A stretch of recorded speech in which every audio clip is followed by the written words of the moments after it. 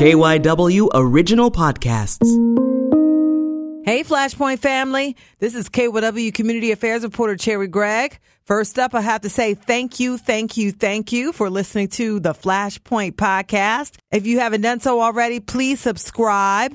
And then could you do me another favor and log on to the radio.com app, Apple Podcast app, or wherever that you got this podcast and provide a review and rate this podcast. We need your reviews to take us to the top. Plus, I just want your feedback. Let's get back to the show. Thank you, everybody.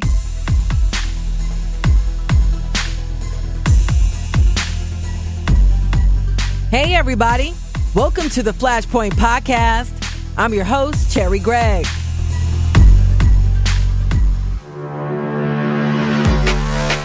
We are walking you through the flames. This week, the debate focuses on climate change, and the issue is critical. There's strange changes in seasonality, when it gets hot and when it gets cold. So why is it political? Certain parties have certain interests, economic interests. Over 80% of Americans want us to invest. What's the real deal? And what are some of the plans to fix the problem? After spending 2 decades behind bars for a crime he did not commit, this is his first Father's Day as a free man.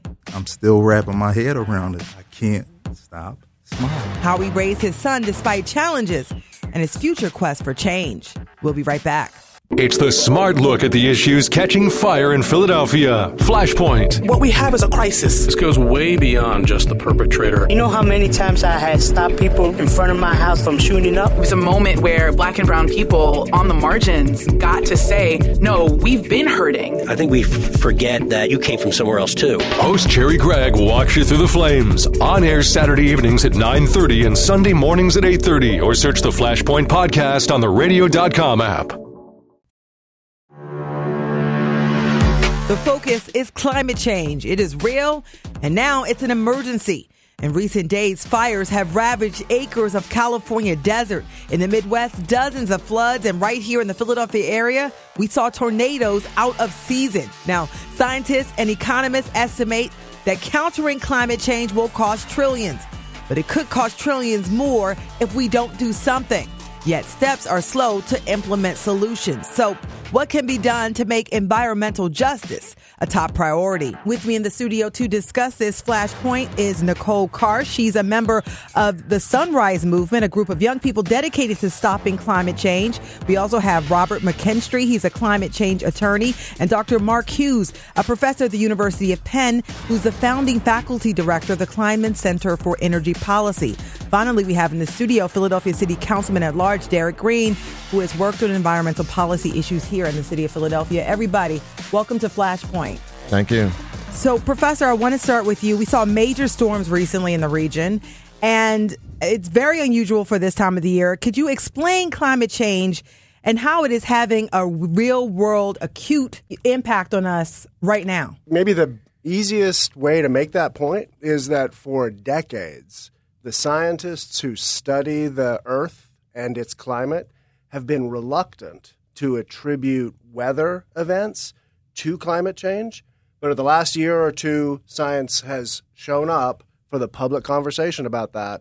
And there's an increasing body of evidence that says the hurricanes we see, the strange changes in seasonality, when it gets hot and when it gets cold, the dryness, the extent of the heavy precipitation events, all of these kinds of changes that used to be called weather and used to be called unpredictable in any kind of big scientific sense are now solidly being associated with the science of climate change itself. And so the things that people can see and that feel strange to them are now considered full evidence, just like any super complicated science, about the changes that are going on around the world. So it's real. It's no more, debate about this, although there seems to still be a debate. There's a debate for some people in D.C. I won't say any specific party or not. However, there has not been the same focus and energy. Some of the policies and the statements that have been made historically based on scientific data, in fact, that show climate change is real.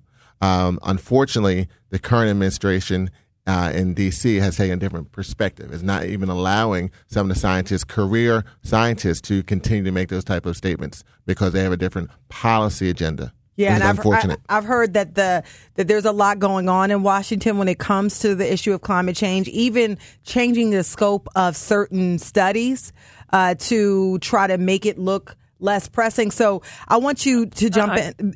Go right ahead. I will say that there has been a concentrated misinformation campaign. When I did my first conference on climate change when I was teaching at Penn State in 2002, I was going to do something about the science debate. And after I talked to 3 or 4 people, and they all said with great disdain, well, there is no real conflict in science, I realized that there wasn't.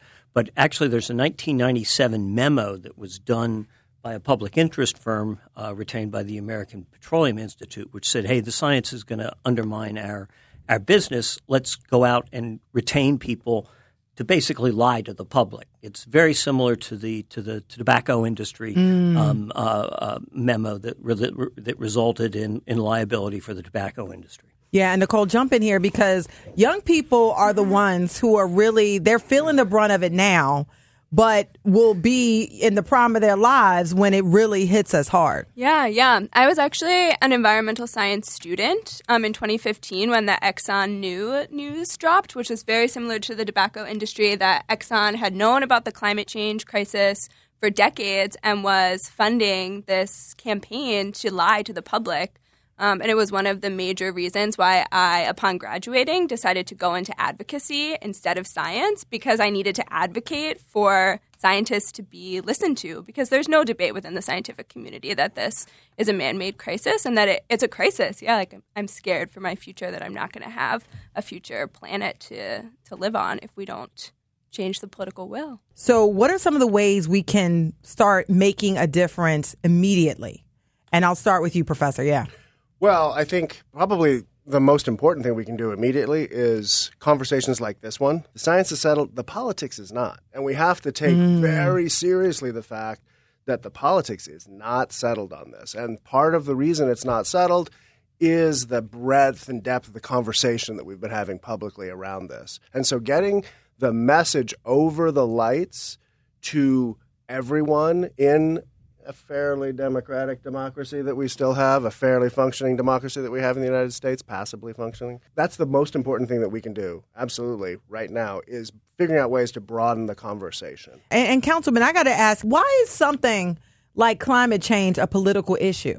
Well, because I think there's certain parties that have certain interests, economic interests, who are trying to use miseducation and misinformation to make people think, well, that's just an issue of certain types, elites in a certain part of the country, that if you live in the heartland, if you live in the South, or you live in the Midwest, other parts of the country, you don't have to worry about that. That's just an elite issue. Then they're trying to convince you. And it's unfortunate that people who are non-scientists who are trying to advocate and provide information regarding science. And so it's a real concern and challenge where everything is being used from miseducation information. We hear the word fake news. And so getting people to almost not believe what their eyes are telling them. I mean, we see the information and the tornadoes, the earthquakes, the rise in temperatures, the more severe weather, all of these are aspects to climate change. And we've got to change our behavior, just things as simply as recycling. And all these things are interconnected. But it's unfortunate that we have people that have specific financial interests who are using miseducation to get people to think this will not affect them when it will. And I got to ask you, Robert, because one of the things that I've seen now is lawsuits being filed. And it's becoming a way to stop people from, because it's becoming acute for people like Nicole, for kids, for us. People can't breathe. What are some of the legal ways that folks can sort of bring this to a head using the courts specifically? Well, one of the mechanisms is one that I'm working on right now. I left my law firm at the end of last March and put together a rulemaking petition to the Pennsylvania Environmental Quality Board to establish an economy-wide greenhouse gas auction cap and trade program that will go to zero by 2052. We have to hit zero by 2050 in order to avoid the worst effects. There are other mechanisms. There are lawsuits that can try to force action at the federal level as well. You could file a rulemaking petition to do a similar thing there. Some people right now, a number of cities are filing tort suits against some of the large energy companies. I think that's probably a less effective way than trying to force regulatory action, although it does hit where the potential money is, but it'll be a very, very difficult lawsuit. You can also work at the local level. I mean, a lot of municipalities can do things. The mayor's office of sustainability is working on those, but that's still going to be a minor. You need to really action at the state and federal level.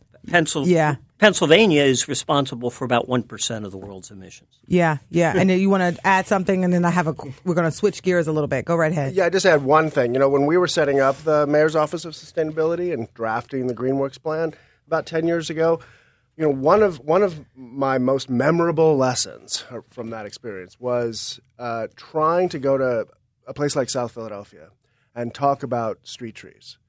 And when I first show up, I'm talking about street trees, like, this kind of policy wonky guy who's talking about the tree canopy and local air quality and everything else. And there was very little support for extending the number of street trees in a neighborhood. And as soon as you turn it into, that's what I mean by getting it over the lights. As soon as you meet them where they are, they don't care about tree canopy. In fact, they don't like street trees because it breaks the sidewalk and somebody gets sued and it has leaves that somebody's got to clean up, and it's not always the city showing up to do that, and so on. But what they really care about is flooded basements. And when they understand that street trees absorb water that's otherwise going to get into their basements, they become the strongest advocates for street trees you can imagine, right? Yeah. You got to message this where people are. Because I think this is the biggest problem with climate change. It's people don't understand how it impacts them right now today. Right. And so that is the big thing. But I'm going to switch gears because we're going to cram a lot in to the next 14 minutes. And so, Nicole, I want to switch gears a little bit to the Green New Deal. Yeah. Because I know you guys, and we're going to switch and we'll talk about that a little bit. I know you guys at the Sunrise Movement were big into the Green New Deal. What's your understanding of it, and why do you think there's been such split support on this issue? Sure. Well, the Green New Deal is a plan to massively mobilize an investment of federal dollars into climate solutions. So under a Green New Deal, we will see a rapid transition away from fossil fuels. We will see a massive increase in the creation of jobs for millions of people, good union-paying jobs, to retrofit all of our buildings, to educate all of our youth, to really invest in the next generation. And the last thing that we'll see under a Green New Deal is a commitment to justice for frontline communities that have been underserved historically by fossil fuel industries and executives. And there's actually overwhelming support for the Green New Deal. Over 80% of Americans want us to invest in green energy. They want us to guarantee good union-paying jobs. So it's less of a controversy of what the people want and more of what the political will is to implement something like a Green New Deal. And that's exactly where Sunrise and the youth comes in to demand these solutions that our generation so desperately needs. Because it sounds good to me. Jobs, people who historically, working families, people of color who've been ignored for many years would get those jobs and be able to make life-sustaining wages, but it costs a lot of money, and people are saying, well, it's not that important right now. Any comments from you guys on this? Well, part of the issue is that people have taken bits and pieces of this proposal and this policy concept and demonized it. And it's the same entities that have historically done things for their own financial benefit. And I think as Mark was saying, we can take and change the conversation and realize and make people realize the economic impact. I saw a documentary regarding recycling and called Plastic China, which I think it was revolutionary. It changed my whole thought process regarding plastic and how we are basically killing the world's waterways, the base of the world with plastic. But when you let people know that if we just change our behaviors in reference to how we recycle and do it properly, making sure things are empty, clean, and dry, the economic impact that's going to have on the city in reference to us putting waste in the tipping fees that we have, or in reference to landfills. That's an economic impact that will reduce the money we spend in the general fund on waste. And Yeah. so when you make that connection, that just by you doing a little small change in behavior and just how you do recycling and other things, that's going to have an economic impact. So we can have more dollars for our recreation centers, our parks, our police, our fire, and also all the quality of life issues that we want. But when you have to make that economic connection, and then it becomes real for people. Yeah, and I will say that I started having a recycle bin in my bathroom for all those lotion and face care bottles that you normally would just put in the regular trash. But that's all those are recyclable materials that if you clean them out first. You got to clean them out and empty, clean, and dry. Empty, clean, and dry. And I take the labels off too. So, and I want to go and kind of, because you touched upon this a little bit when you talked about communities of color, and poor communities are the ones that feel the brunt of this. Could you go into that? They're the ones who are going to get displaced. You got the issue of immigration because floods and whole all kinds of stuff happening. Sure. And we're already seeing this, I think, of impacted communities in South Philly. Philadelphia is home to the largest oil refinery on the East Coast. And South Philadelphians have one of the highest asthma rates in the country. And that's a direct connection between a fossil fuel industry continuing to burn and refine oil when we know we have to move away from fossil fuels, and then Philadelphians not having access to clean or healthy air to breathe.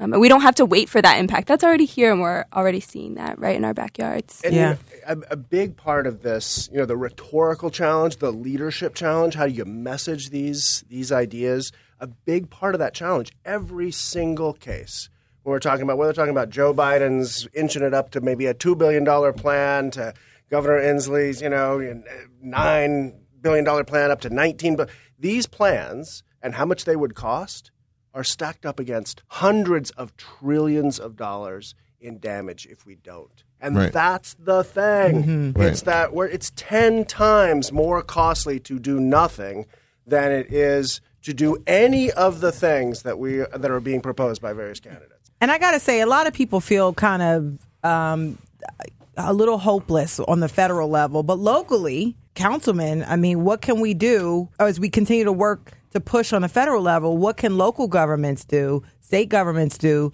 to try to get some of the things that the Green New Deal would want to be impacted here? Well, I've been looking at a number of different ideas. I think one of the things that people don't realize is that the biggest impact in reference to emissions from a nitrogen oxide or nitrogen oxide or carbon dioxide is based in buildings. So commercial buildings, residential buildings, that's where we use a lot of energy. So the electricity we're using in this room, for all the gadgets, the Internet of Things that's coming, a lot of that comes from fossil fuels. So how can we change the dynamic? One, make our homes more sustainable, and especially for people who have moderate to low income. We have a 26% poverty rate. So I've been working on some ideas and how we can use some dollars that come into the general fund to make it easier and make it more accessible for people who are moderate low income to have a more sustainable home, so they're not using so much energy, and reduce that. And on the other side, I've been a strong proponent of the Philadelphia Energy Authority when we created that to provide the whole Solarized Philadelphia initiative, which was something we started a couple of years ago to put more and more solar panels on people's homes. The cost of solar has come down dramatically. Yes. We help to offset that. So if you can find ways to have people use less fossil fuels by putting solar panels on their homes, and also make sure their homes are more sustainable, that's going to reduce the carbon dioxide emissions that go into our atmosphere. Yeah, are there other ways that we can get, because the thing is, it's not always, it takes a little time. When you talk about recycling, clean and dry, right? It takes a little bit of time.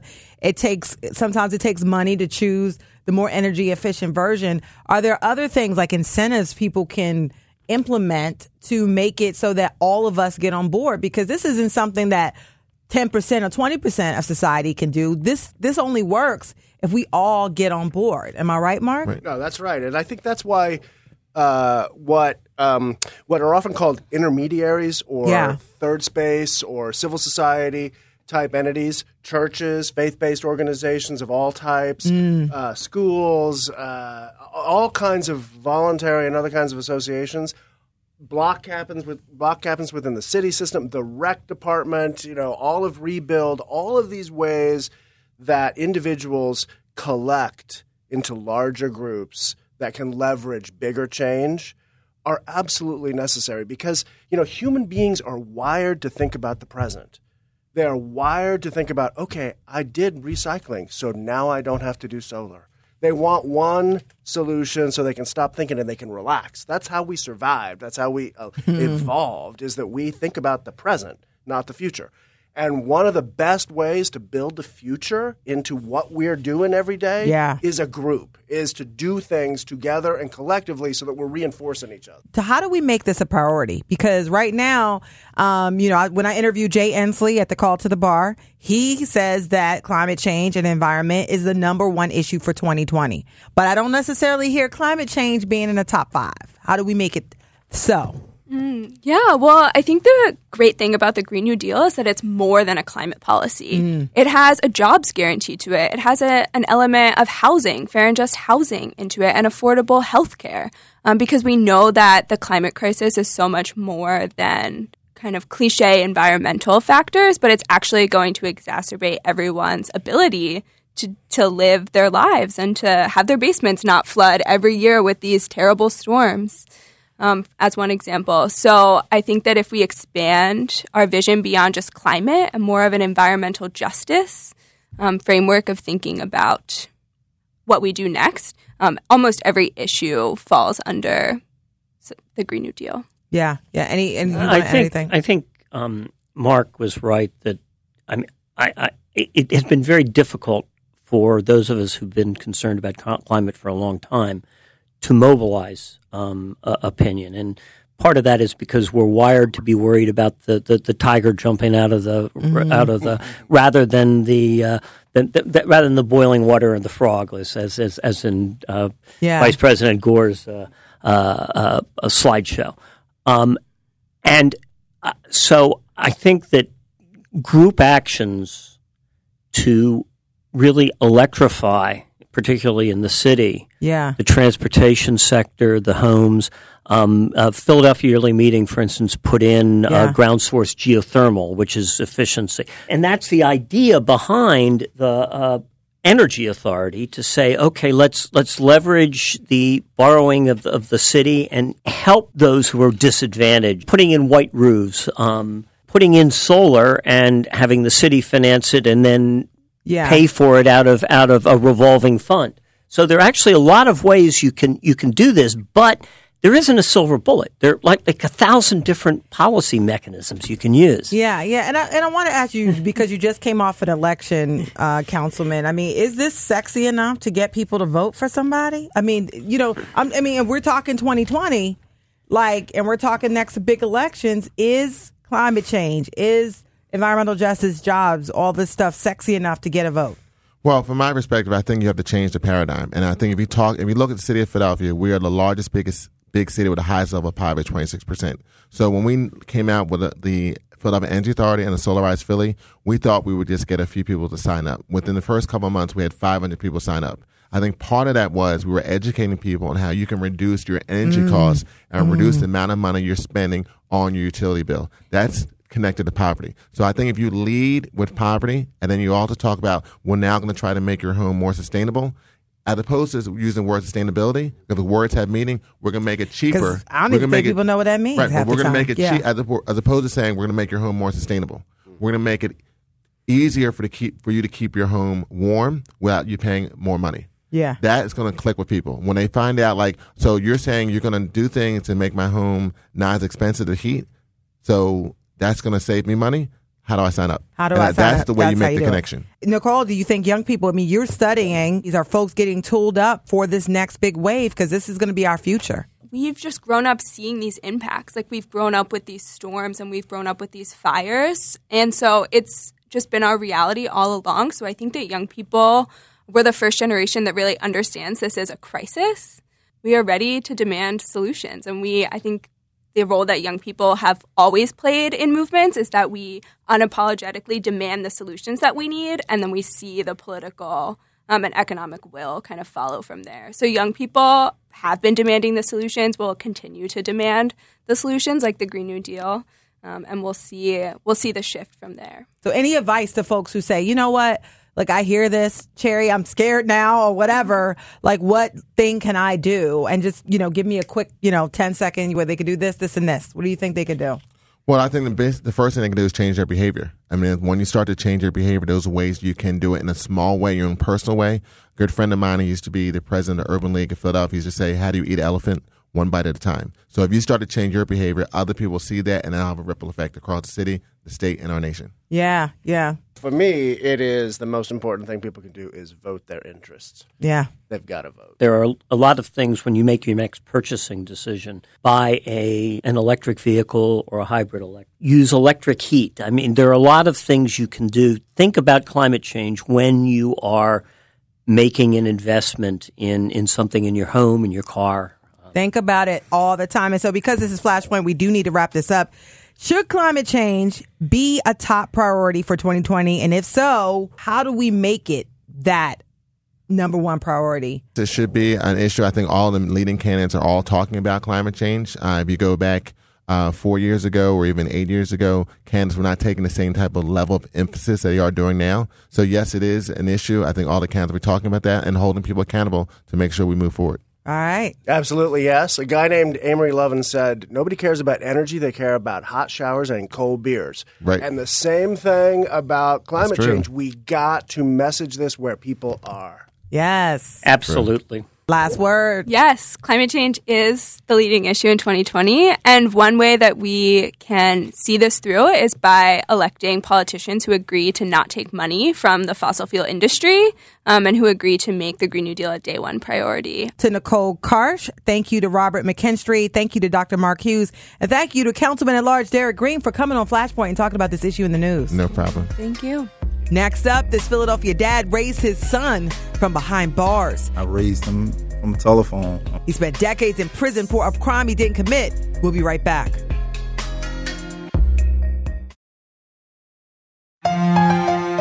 Flashpoint is sponsored by the Gift of Life Donor Program. Organ donors save lives. Register today at donorsone.org.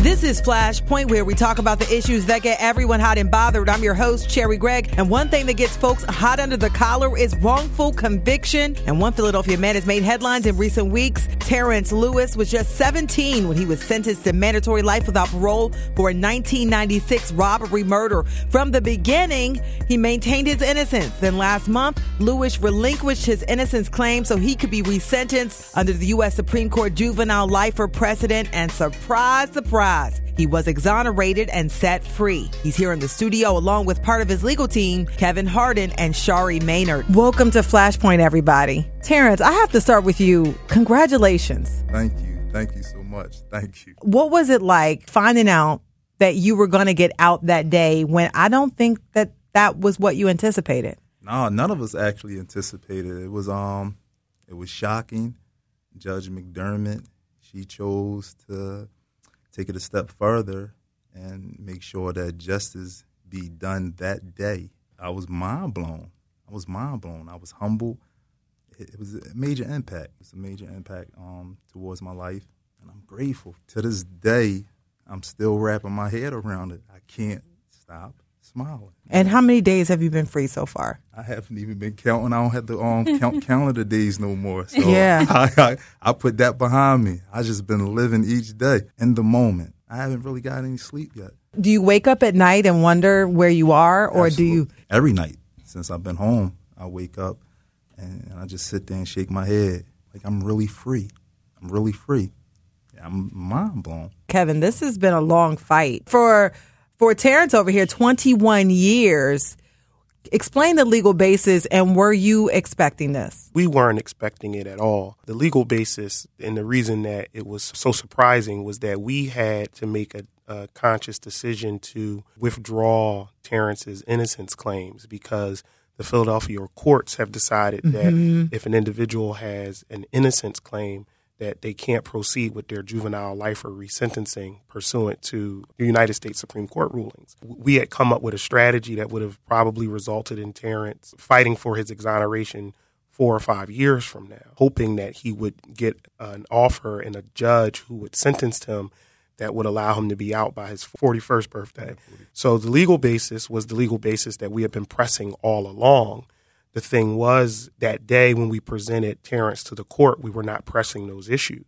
And the court did a really good job of analyzing our submission. We maintained our innocence in our resentencing submission, which put Terrence at danger of being sentenced to a longer period of time. But we had the opinion of Judge Wells from the United States District Court for the Eastern District of Pennsylvania that laid out why she thought he was innocent. And it took us all, we sat at the counsel table just like this. Dave walks up and says, the judge wants to let him out. But we sat there and we were just like, wow. And that smile erupted on your face, Terrence, and didn't stop. At all. You had been saying from day one, I'm innocent of this. I did not do this. Absolutely. Then you had to make a strategic decision, trust Kevin, trust the crew, and relinquish that. And what was going through your mind? And you just said, I just want to get out. What was your thought? I always maintained my innocence. It came to the point where, unfortunately for me, the state of Pennsylvania or the county of Philadelphia, they was making me choose. I was on the fence with it because I knew that under no circumstances could I accept responsibility. And the judge who I was going before, that's what she wanted to hear. One of the prongs for her to accept that agreed upon sentence that me and the Commonwealth agreed upon, I had to accept responsibility, show some type of remorse. So an innocent man, how do I quantify or how do I begin to express remorse? Now, granted, my moral disposition, I definitely felt bad that someone actually lost, a life, and that my name was actually attached to that, wrongfully or mistakenly, whatever the case.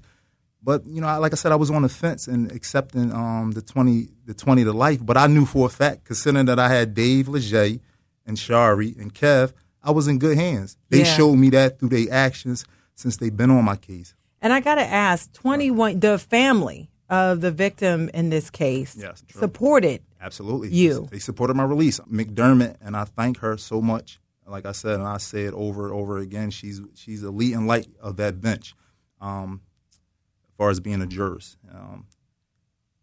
She looked at me and she said, here's your chance now to speak or address the victim's family. And I did just that. I turned to him, I looked him in his eyes, and I expressed it, how sympathetic I was and showing empathy, to him losing a loved one. But under no circumstances, I told him that I had participated in this robbery, which led to a murder of his brother. He looked at me in my eyes. We stared at each other for a moment. He wanted, I guess, to gauge the sincerity and how genuine I was. And he said, you know what, I believe you. I believe. And then he addressed the judge, Judge McDermott, and said, I support his release. Let that man go. How did you feel hearing this man say this? I cried. I ain't even gonna lie to you. I shed a tear. I was it was like I was vindicated upon my vindication, if that makes sense. I was double. The vindication was compounded. I was grateful that because I didn't want him to walk away thinking that perhaps we duped the system or anything like that. I wanted him to know that honestly that the state, that the city, they had the wrong individual. Yeah. They had the wrong individual. And he needed to know that too. And I'm shocked that this keeps happening. I've covered so many. I remember in a 10-month period, 4 people were released because of wrongful convictions in a 10-month. And since then, and this was under Williams. So since then, we've had release after release after release. And so, Shari, I want to ask you, the evidence here, what evidence was presented that was exculpatory to a point where the judge said, you know what, we're going to throw this out? One of the most important pieces of evidence would have been, witnesses who came forward and who vouched for the fact that Terrence was not in that location that night. On top of that, we had a witness who had shown herself not to be credible. So those pieces of evidence, in addition to a few others, compounded to convince the judge, and that gave us ammunition to draft the pleadings on his behalf. And so all of this sort of culminated in you being set free on a day when you thought you were just going to be resentenced. Yeah. And I want you to talk about, because one of the things that I don't think people really understand, they're starting to understand now, what you lose when through wrongful conviction. What was it like those 21 years, starting out as a 17-year-old boy? Doing 21 years, it like damaged me, for lack of better terms. Like it wore down on my soul, being innocent.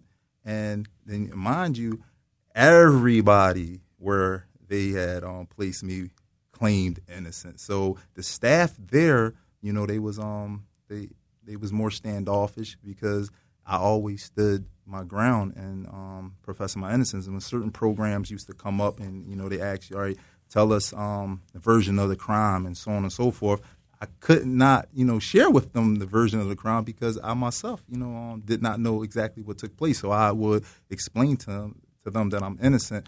Everybody looked at me, like I had horns growing out of my head, whether it was the inmates or whether it was staff themselves. So just living through that alone, that journey alone, at one point in time, I was hapless, I was hopeless. It was dark for a second, because like I said, I didn't know whether or not that I would die in jail. I didn't know whether or not I would die in jail. That was my reality. Because after the first 2 years, I thought it would be rectified, it would be corrected. That wasn't the case. Then 2 years turned to 4, and 4 turned to 6, 6 turned to 8, 8 turned to 12. Then I'm looking up, I'm knocking on 16, 17. So I actually, it wasn't until Dave Leger and the rest of the team came in my life to start giving me hope again. But prior to them coming, I still, at every turn, I put my best foot forward, and I was cracking. I was chipping the wall away. A lot of my litigation, was pro se. But like I said, it wasn't until my team came on board and I had a chance to exhale. Yeah. The first time. Yeah. And that was like in 2009. I began to really like. So that's 10 years. So the past 10 years you've been pushing. And you're a dad. I'm a dad, yes. Your son was just a month old. He's just a month old. I'm proud of him, too. I actually had to, I raised him from a telephone. I raised him from Snell Mill because where they placed me at for most of my time was all the way out on the western side of Pennsylvania. And it was more so a hardship on his mother, her being a single parent and me being taken away. Finances coming from, the inner cities. We didn't have much. We tried to scrape the coins together. I was working prior to me being incarcerated. But I'm proud of him. I raised him from here. He goes to, he's on leave right now, but he attends Bloomberg University. He also studying criminal justice. He working 2 jobs. He got a nighttime shift, and he working part-time at Foot Locker. Good kid. Good kid. Absolutely proud of him.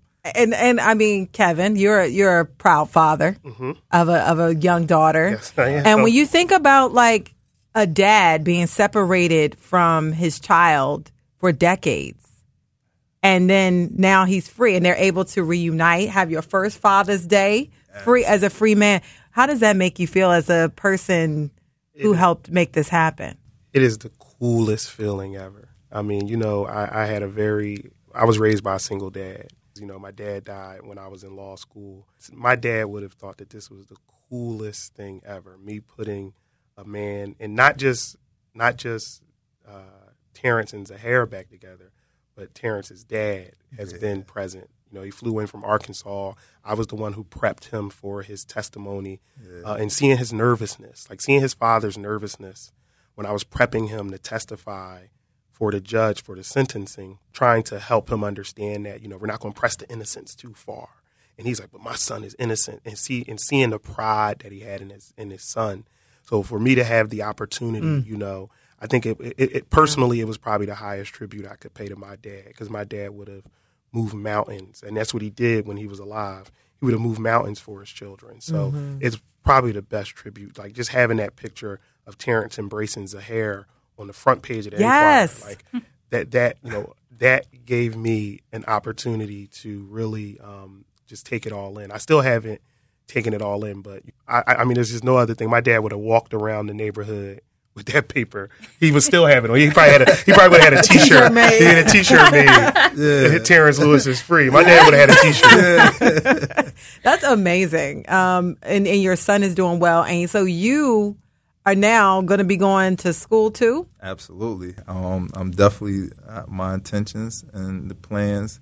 I'm putting it together right now. This coming fall, this coming school semester, I'm definitely going to enroll in college. Absolutely. I'm going to further my education as I should, right? That's right. And you mentioned law school, maybe? Absolutely. You probably got some mentors right here. I do. Yep. Actually, on our way here, I was picking a brain now, asking them to sincerely advise me. And they both actually advised me sincerely from their chest, from their heart to mine. And told them not to take out any student loans. Yeah. I think you could get some scholarships. Yeah, I think you could get some scholarships. And I have to point out, one of the things that I constantly mention is the lack of a statutory compensation for individuals like Terrence who are wrongfully convicted. Other states have it, but we don't have it in Pennsylvania. So people think that when they get out, automatically there's a check coming, there's this coming, or that there's help. Well, Terrence's GoFundMe actually highlights the fact that Kansas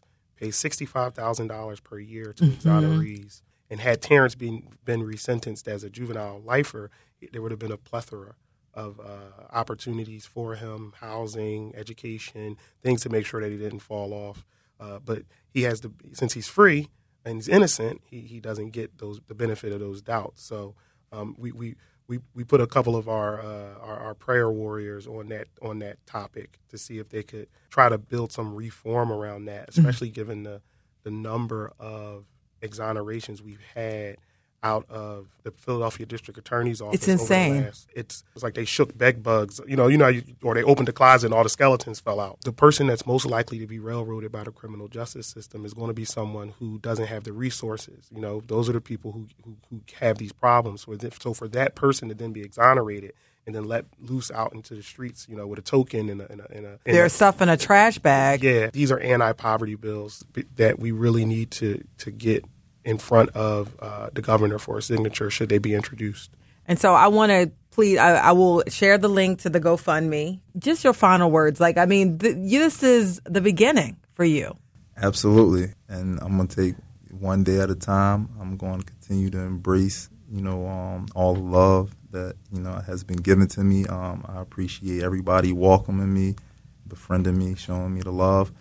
Like I said, I'm going to put my best foot forward, and I'm going to roll my sleeves up. And my intentions is to, like I said, further my education so that I can take what has happened to me and use as a catalyst to bring about a meaningful, change and reform.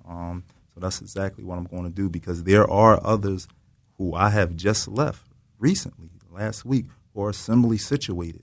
So it's not just restricted and exclusive to me. There are other individuals who I shared their pain, they shared my pain, and they showed me, their transcripts of why they're innocent, and is identical, so to say, to mine. So we definitely got to fight before us in regards to bringing about a change to change these draconian statutes and these barbaric policies. Congratulations to you and to your entire legal team.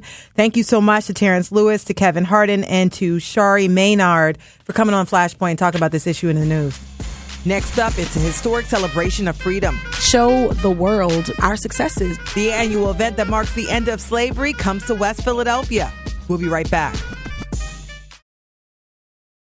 Welcome back to Flashpoint. I'm Cherry Gregg. Be sure to download the Flashpoint podcast through the radio.com app, Apple Podcasts app, or other platforms. All you got to do is search Flashpoint KYW. We here at KYW, we are all about community. And on June 22nd, the Pennsylvania Juneteenth initiative will bring thousands together here in Philadelphia to celebrate the anniversary of the end of slavery. Both local and national celebrities, they'll be present for the day-long Emancipation Day festivities. Here to tell us more about the Juneteenth Festival and Parade is parade producer Sunny King. Sunny, welcome to Flashpoint. Hi, thank you for having me. So let's break it down. Before we go into the parade, give people an understanding of why we celebrate Juneteenth. Well, Juneteenth is the official date when we were no longer slaves. So it dates back June 19th, 1865, Galveston, Texas. There were still slaves, and they didn't know that we had been free for 2 years after the Emancipation Proclamation. So we consider Juneteenth the African American Independence Day, if you will. Yeah, and just to be clear, the Emancipation Proclamation went into effect in 1863. Yes. But it took two and a half years. People were still working on plantations with no idea. That's right. And so why did it become an actual celebration to where now, all these years later, we're going to be having a big parade in Philly? Well, now is the time for us to support Black businesses, to showcase Black businesses. It's an opportunity for Black businesses to make money and to show the world our successes, what we've been doing. So, what better way than to take Juneteenth and make it a big celebration so that the world can see that there are successes in the African American community. Wonderful. And so is this a new thing with this particular organization? This is the fourth annual year that we've done it. Usually it was downtown. This year we decided to move it to 52nd Street. Why move it to West Philly? We moved it to 52nd Street so that the businesses that we needed an economic boom. So we brought it to 52nd Street in the community where the businesses can thrive in that area. Like, that's where the Black businesses have thrived for years on 52nd Street in West Philadelphia. So that was the best area to bring it to. There's a Black business corridor there. So we have about 100 vendors, and all the Black businesses in that area will be there vending and selling and making money. Okay, so tell me about this parade. We have different elements to the parade. So we open up with an Honor the Ancestors breakfast, what's going to be happening at 52nd and Jefferson at the shopping center. We have the mayor. We have Councilwoman Janie Blackwell. They'll be there to just kind of start it off and give us some positive energy. Then we kick off the parade at 12 o'clock. It pulls off from 52nd and Jefferson, goes all the way down 52nd Street down to Malcolm X Park. So the vendors will be there starting at 12. So anyone can go down to the park and go buy things from the vendors. The parade doesn't end till 3, and then we kick off our festival at 3 o'clock. So we have a name ceremony. I'm not sure if you know, but 52nd Street has been renamed Muhammad Ali Way. Wow. So there'll be a ceremony for the changing of the name. And then we have Kindred the Family Souls performing at 7 o'clock on the big stage right in front of Malcolm X Park. A day full of festivities. And we are celebrating this year the 400th anniversary of the arrival of the first African people who were enslaved in America. So it seems like it's like the perfect time timing to think about the Freedom Day and given the fact that, this is such a significant year. We got a slew of people. So we have 10 major floats. This year we decided to kind of theme our floats out. So we have an HBCU float. We actually have Mr. and Mrs. Lincoln University coming. We have loads of dance teams, drill teams. We have schools. We have nonprofits. We have businesses, alumni chapters from Cheney and Lincoln. We have Greeks coming. I mean, it's going to be jam-packed. And behind each major float, we have at least 10 to 20 performances. So is this like everybody? Everybody, as they say. Everybody is coming. Everybody is coming. Yes. So is it too late for people to sign up and be vendors? Well, I mean, we're at capacity with the vendors. So we have 100 vendors. We have room for 100. We already have. We capped out at 100. And what about food? We have food vendors. We have food trucks and stuff. Food trucks. Yeah. I mean, yeah, we have the whole nine. And then we have over 2,000 participants in the parade. And so this is a family fun event, and it's for everybody, correct? Absolutely. This is a family friendly event. We want everyone to come out. We want our children to come out and see what Black excellence looks like. We want them to come see. We want them to stand and watch the parade. You can come right outside your house in a residential area and literally watch this parade go down 52nd Street. So this is for family, yes. And so people bring lawn chairs and post up? Should you just post up and get yourself a snack? I'm not sure if you're familiar with the parade, the Bud Billiken Parade that happens in Chicago every year. It's the largest parade apparently in the United States. It's a Black parade, but that's, we're modeling after that. Yes, bring your lawn chairs. Take your lawn chairs, bring them outside, sit on the sidewalk, and watch this parade go down the street. That sounds like fun. That's fun.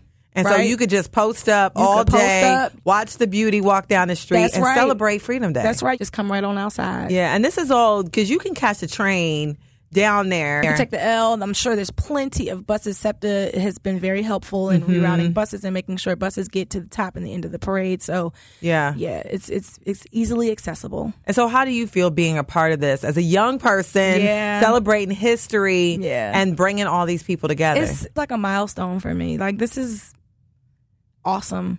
I mean, to be able to produce a parade and have over 2,000 participants. And for me, what I always say, you can never be what you can't see. So my biggest thing is I really want the kids to say, who is that? Oh my gosh, that's Miss Lincoln. What is that? How can I be Miss Lincoln University? You know, so we're giving opportunities for people to see the things that they can be. I want them to see Black excellence. And that's really been like a joy for me. Wow. And so where can people get more information? www.juneteenthphilly.org. So you can go onto the website. It gives you the schedule. It outlines everything that's happening. And just come on out. Come see us. Come party with us and celebrate Juneteenth. Bring your whole family, That's grandma, right. all the Grandma, kids. cousins, auntie, uncle. Everybody. Come on out. Check them out. Juneteenth Philly. Absolutely wonderful. So Sonny King, thank you so much for coming on and having me and being on Flashpoint and talk about this issue in the news. Juneteenth! Yes, Juneteenth! That's it for the Flashpoint podcast. I hope you enjoyed this exclusive content. Follow us on Twitter. Our handle is Flashpoint Show. You can also follow me at Cherry Gregg. If there's an issue that makes you hot under the collar, let us know and we'll walk you through the flames. As Desmond Tutu, former Archbishop of Cape Town, once said, 25 years ago, people could be excused for not knowing much or doing much about climate change. Today, we have no excuse. I'm your host, Cherry Gregg. Until next week, thanks for listening.